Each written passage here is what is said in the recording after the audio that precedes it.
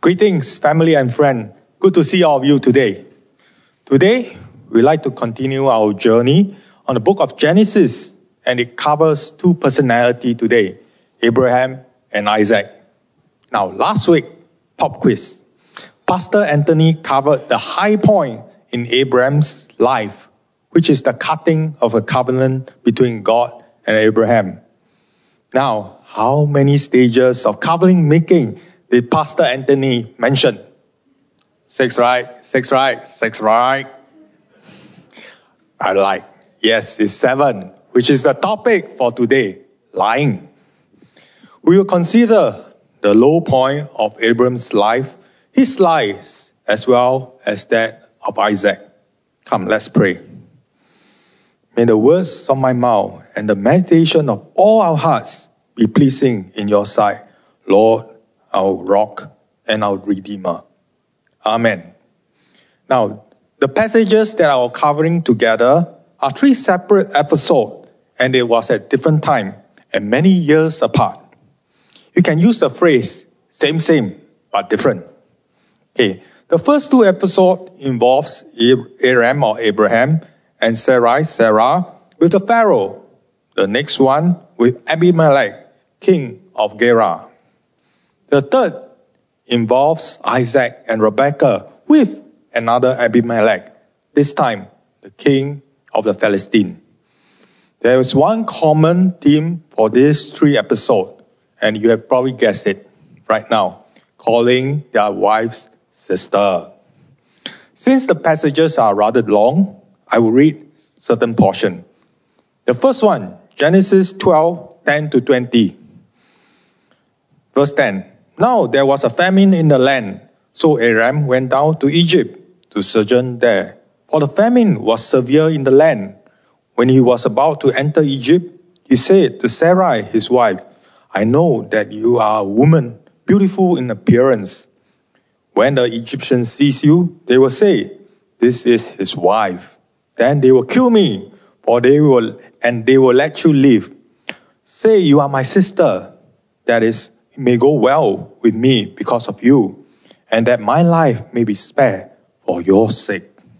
When Aram entered Egypt, the Egyptians saw that the woman was very beautiful, and when the prince of Pharaoh saw her, they praised her to the Pharaoh, and the woman was taken into Pharaoh's house. Verse 17. But the Lord afflicted Pharaoh and his house with great plagues because of Sarai, Abraham's wife. So the Pharaoh called Abraham and said, what is this that you've done to me? Why did you not tell me she is your wife? Why did you say she is my sister, so that I took her for my wife? Now then, here is your wife. Take her and go. Second passage, Genesis 20, verse 1 to 18. Verse 1. From there, Abraham sojourned towards the territory of Negev and lived between Kadesh and Shur, and he sojourned in Gerar. Verse 2. And Abraham said to Sarah his wife, she is my sister. And Abimelech, king of Gerar, sent and took Sarah. Verse 8, jump it. So Abimelech rose early in the morning and called all his servants and told them all these things. And the men were very much afraid. Then Abimelech called Abraham and said, what have you done to us? And how have I sinned against you that you brought on me and my kingdom a great sin? You had done me this thing that ought not to be done. That's the second passage. Third one, Genesis 26, 6 to 11. So Isaac settled in Gerar. When the man of the place asked him about his wife, he said, she's my sister. For he feared to say, my wife, thinking, lest the man of this place should kill me because of Rebekah, because she was attractive. When he had been there a long time, Abimelech, king of Philistine, looked out of the window and saw Isaac laughing with Rebekah, his wife. So Abimelech called Isaac and said, behold, she is your wife. How then could you say, she's my sister? Isaac said to him, because I thought, lest I die because of her. Abimelech said, what is this you have done to us? One of the people might easily have laid with your wife, and you would have brought guilt upon us. So Abimelech warned all the people and saying, whoever touches this man or his wife shall surely be put to death. This is the word of God. 3 different times, one may ask if there's indeed a theme that we have not observed during our casual reading of these passages. These passages raise 3 questions of 1, why did they lie? 2, didn't Abraham learn from his first episode? 3, how is it Isaac got into such a similar situation with his dad? And 4, worse, how is it that Abraham and Isaac lie and still got away with it? Well, when I was given the verses today, I was thinking, what's there to say? Several speakers has passed and in the future would have covered the main theme, which goes something like this. Like father, like son, but ultimately God's will be fulfilled. However, today, I would like to look at the passages from another angle, through Abraham and Isaac's eyes, rather than from the conclusion that we have already known, that God will ultimately promise will be fulfilled despite human failing. What else can we tease from these passages? Is there another way of looking at this episode, especially on how the main characters did not seem to suffer the penalties or loss during this occasion? More importantly, what lessons can we learn and apply in our life? The title for today's sharing is Abraham and Isaac Getting Away with Lies, or Did They? We are often told the context and appreciation of cultural situation are important, essential to understanding why certain character acted the way they did. We also like to see the big picture where all the important events are lined up like lies and how they link to one another within the whole narrative.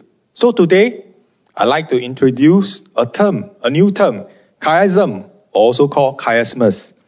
This is a literary device in which a sequence of ideas is presented and then repeated in reverse.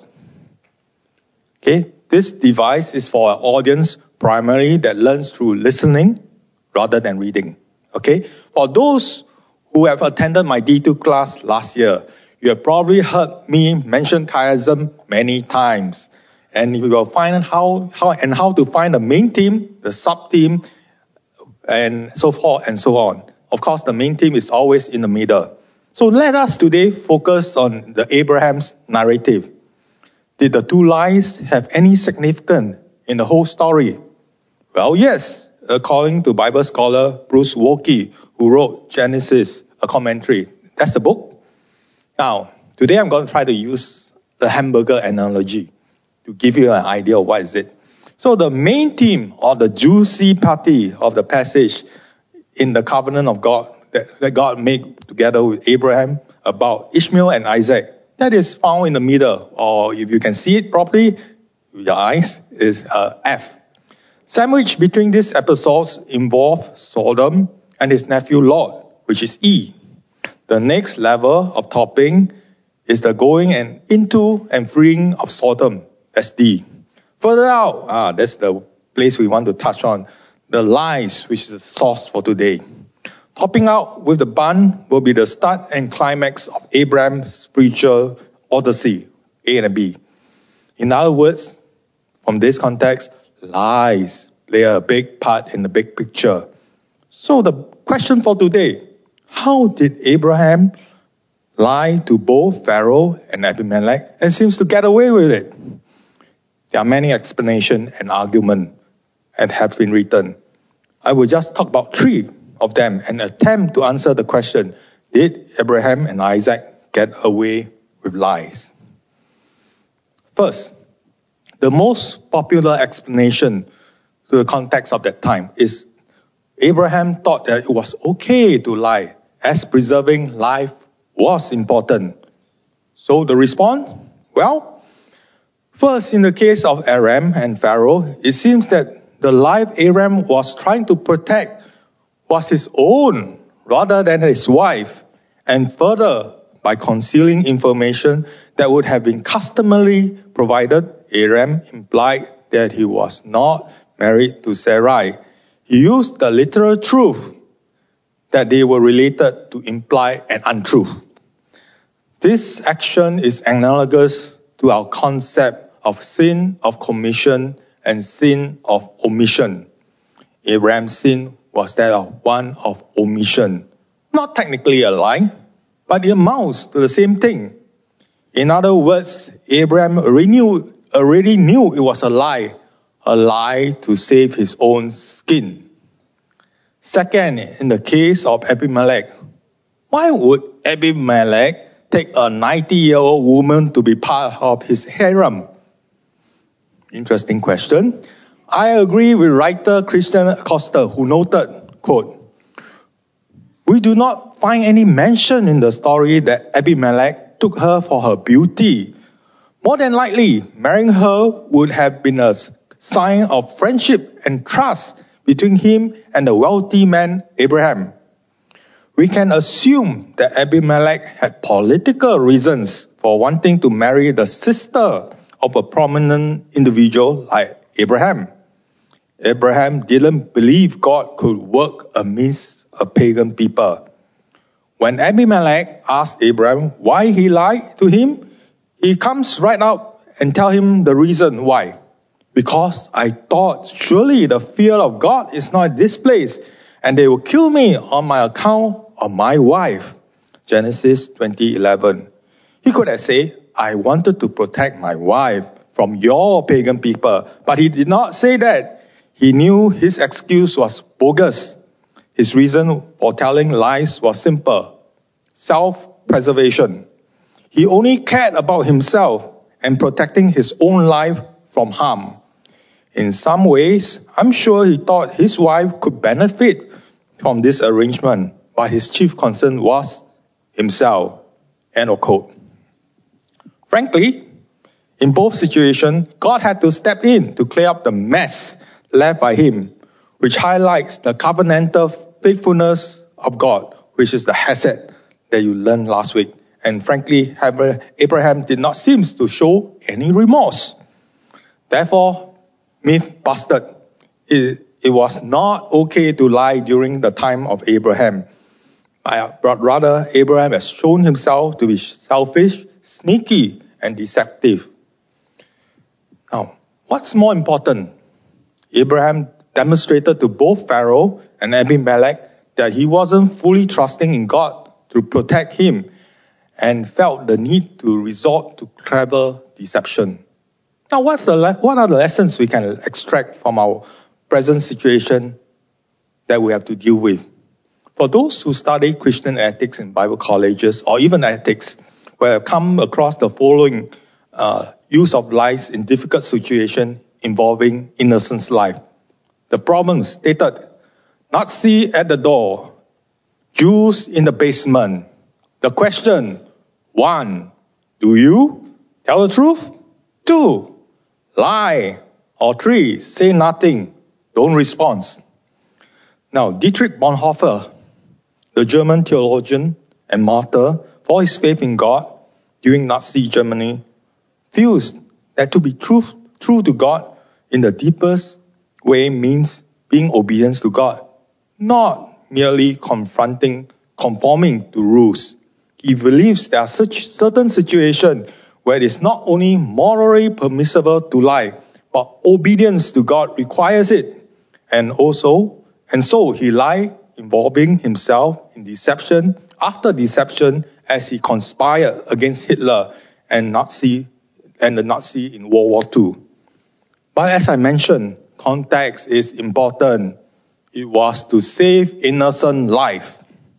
Now, I'd like to take an cue from Wayne Grudem in this article. Why is it never right to lie? An example of John's frame influence on my approach to ethics. By the way, these two gentlemen they are theology professor, and one of them happens to be your teacher, one of them is the student. Now, this is Wayne Grudem's proposed response. A fourth option is saying any of the 100 different things that don't answer the question asked, such as, I will not cooperate with any attempt to capture and kill Jewish people. Yes, that may mean the Nazi soldiers will force their way in and search around, but they probably would have done it anyway. Who can say that they would ever believe when the Christians say no? End of quote. So these two examples and views are for us to ponder. Let's move on to the second possibility on why Abraham acted the way he did. 2. Abraham was self-deceived that he can help God fulfill his destinies through lies. In other words, he somehow was helping God. Now, this seems like nonsense to most of you. How can one help God fulfill what God has promised? Well, we must remember Abraham was from the ancient Near East, originally from Mesopotamia, where one can find the worship of many different deities. Now, a famous tale during Abraham's time goes like this. It was discovered in 1800s called the Epic of Gilgamesh, and that can shed light on why and what may have crossed Abraham's mind. There was a story of the original flood within the story, and it mentions that deities were crying and needed humans to feed them food after the flood. It is not too far-fetched then. Deities and humans had to cooperate with each other. It should also be noted that Abraham's concept of God was henotheism rather than monotheism that we're used to.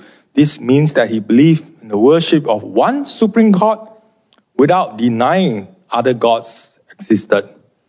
He may not have fully figured out that God can do as he promised, and therefore self-deceived himself since he was having the old worldview of powerless deity.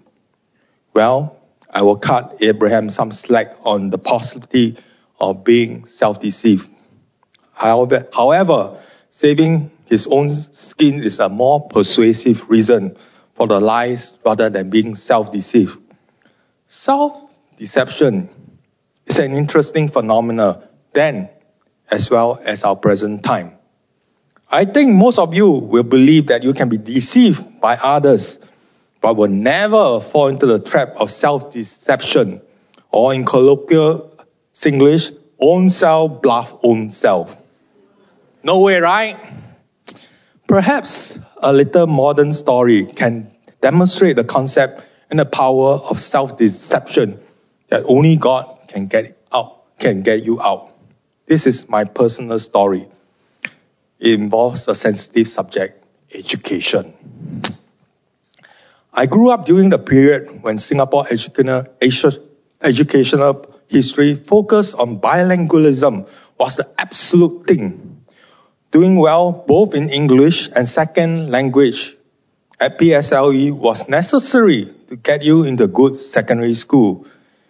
It is also a prerequisite for going to JC or Pre-U and ultimately local university.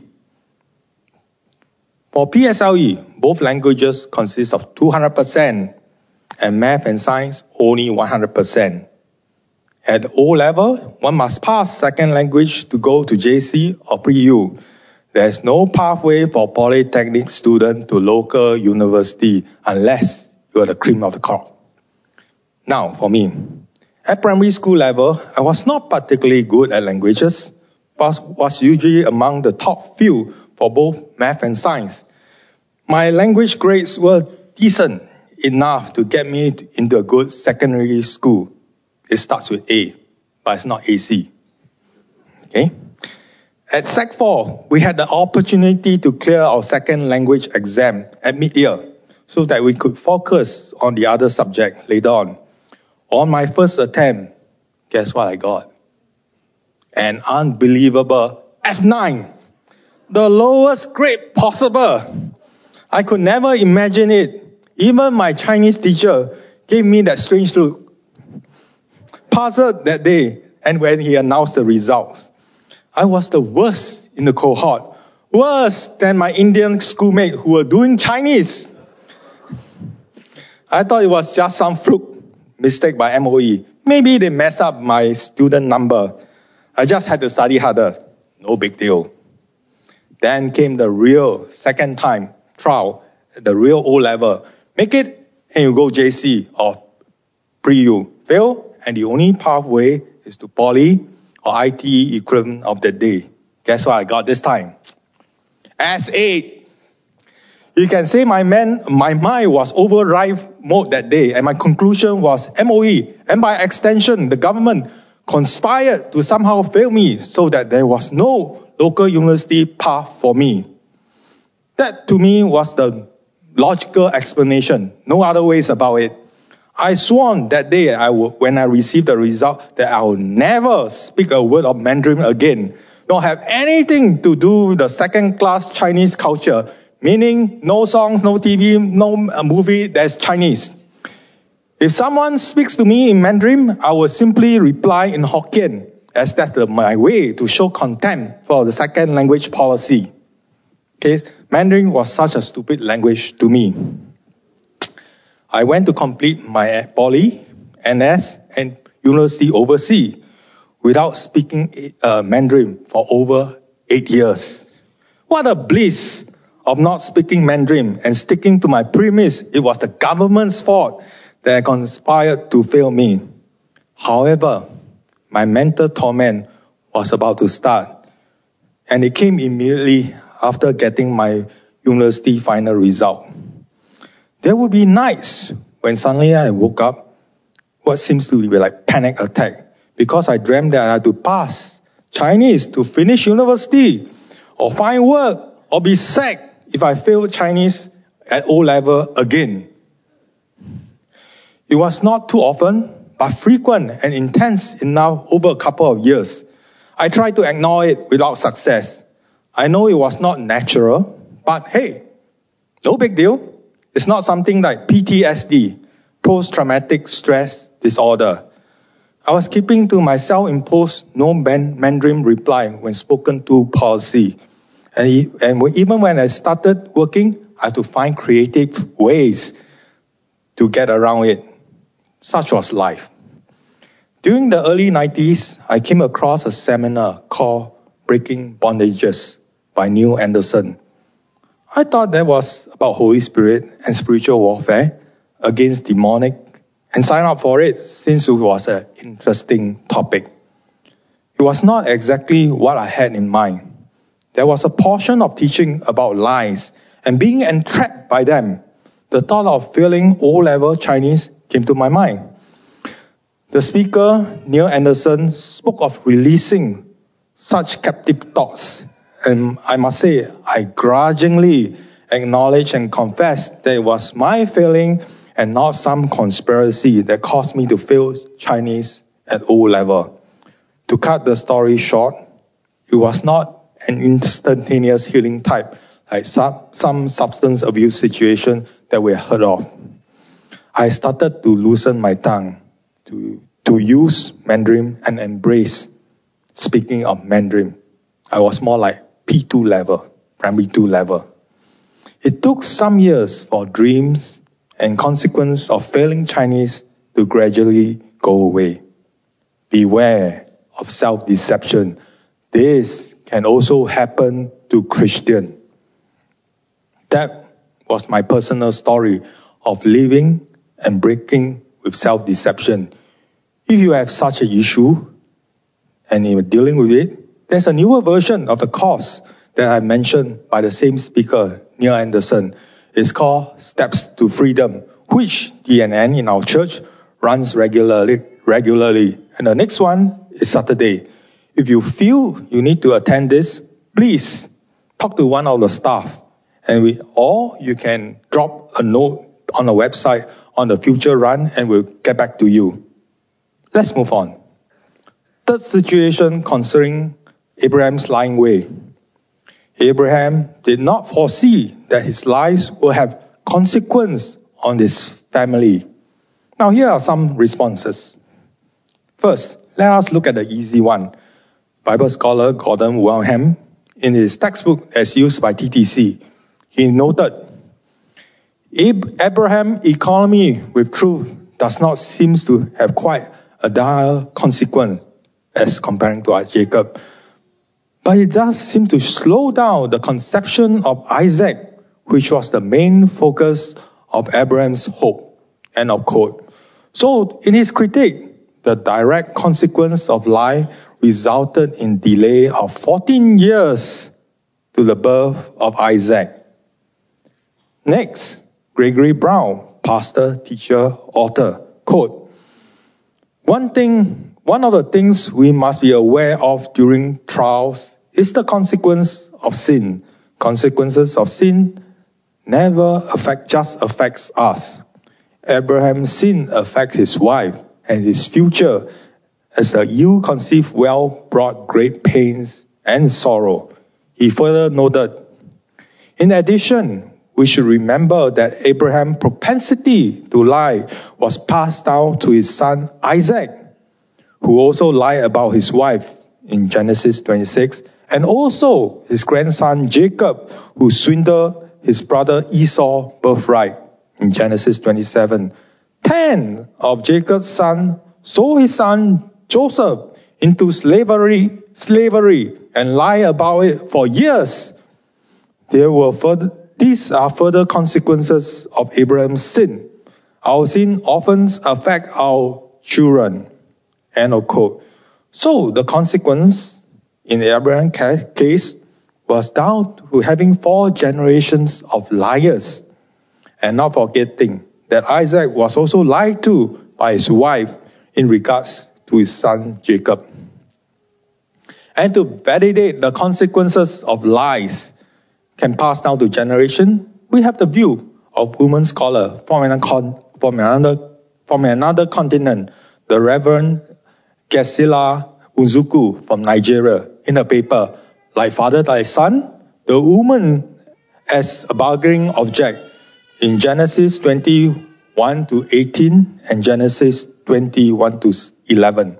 And she quote, and Abraham and Isaac were once in position of decision making. Their decision to pass their wives as sisters were choice made based on challenges of that time. Little did they know that their actions would have consequence for generations to after them. Sometimes we can be blinded by narrow focus on the reality of our time, and in the process we make decisions that may later generate or cause havoc, not only to ourselves, but also to the generations that will come after us. End of quote. So yes, there are consequences for Abraham and Isaac, and even it may not be apparent then. The impact may be to in the next generation is also the lesson that we need to understand that applies to us in our time. Lies may have long-term effect. In conclusion, Abraham may have thought that he was helping God fulfill the covenant. His lies revealed that he was sneaky and trying to save his skin. In the process, caused generational issues and behavior which were later repeated by Isaac, Jacob, and even the 10 sons of Jacob. What's the takeaway from the passage that's applicable for us today? We live in a world, plenty of fake, half-truth, and plain lies which we have to deal with. And we ought to be conscious that lies means a lack of full trust in God when dealing with difficult situations. Lies can take many forms, and one of them is self-deception, which we could deal if we choose to. Lies have consequences, even down to the next generation. Think first and be aware of the story of Abraham and Isaac. Come, let us pray. Lord, as we reflect on what we have heard and learned today, reveal to us the truths that you want us to adopt. Help us to know the consequences of lies, as well as lies that we may have lived or perpetuate that we need to confess. We pray that as we live under the shadow of your grace, you lead us to face this deception. In Jesus' name, amen.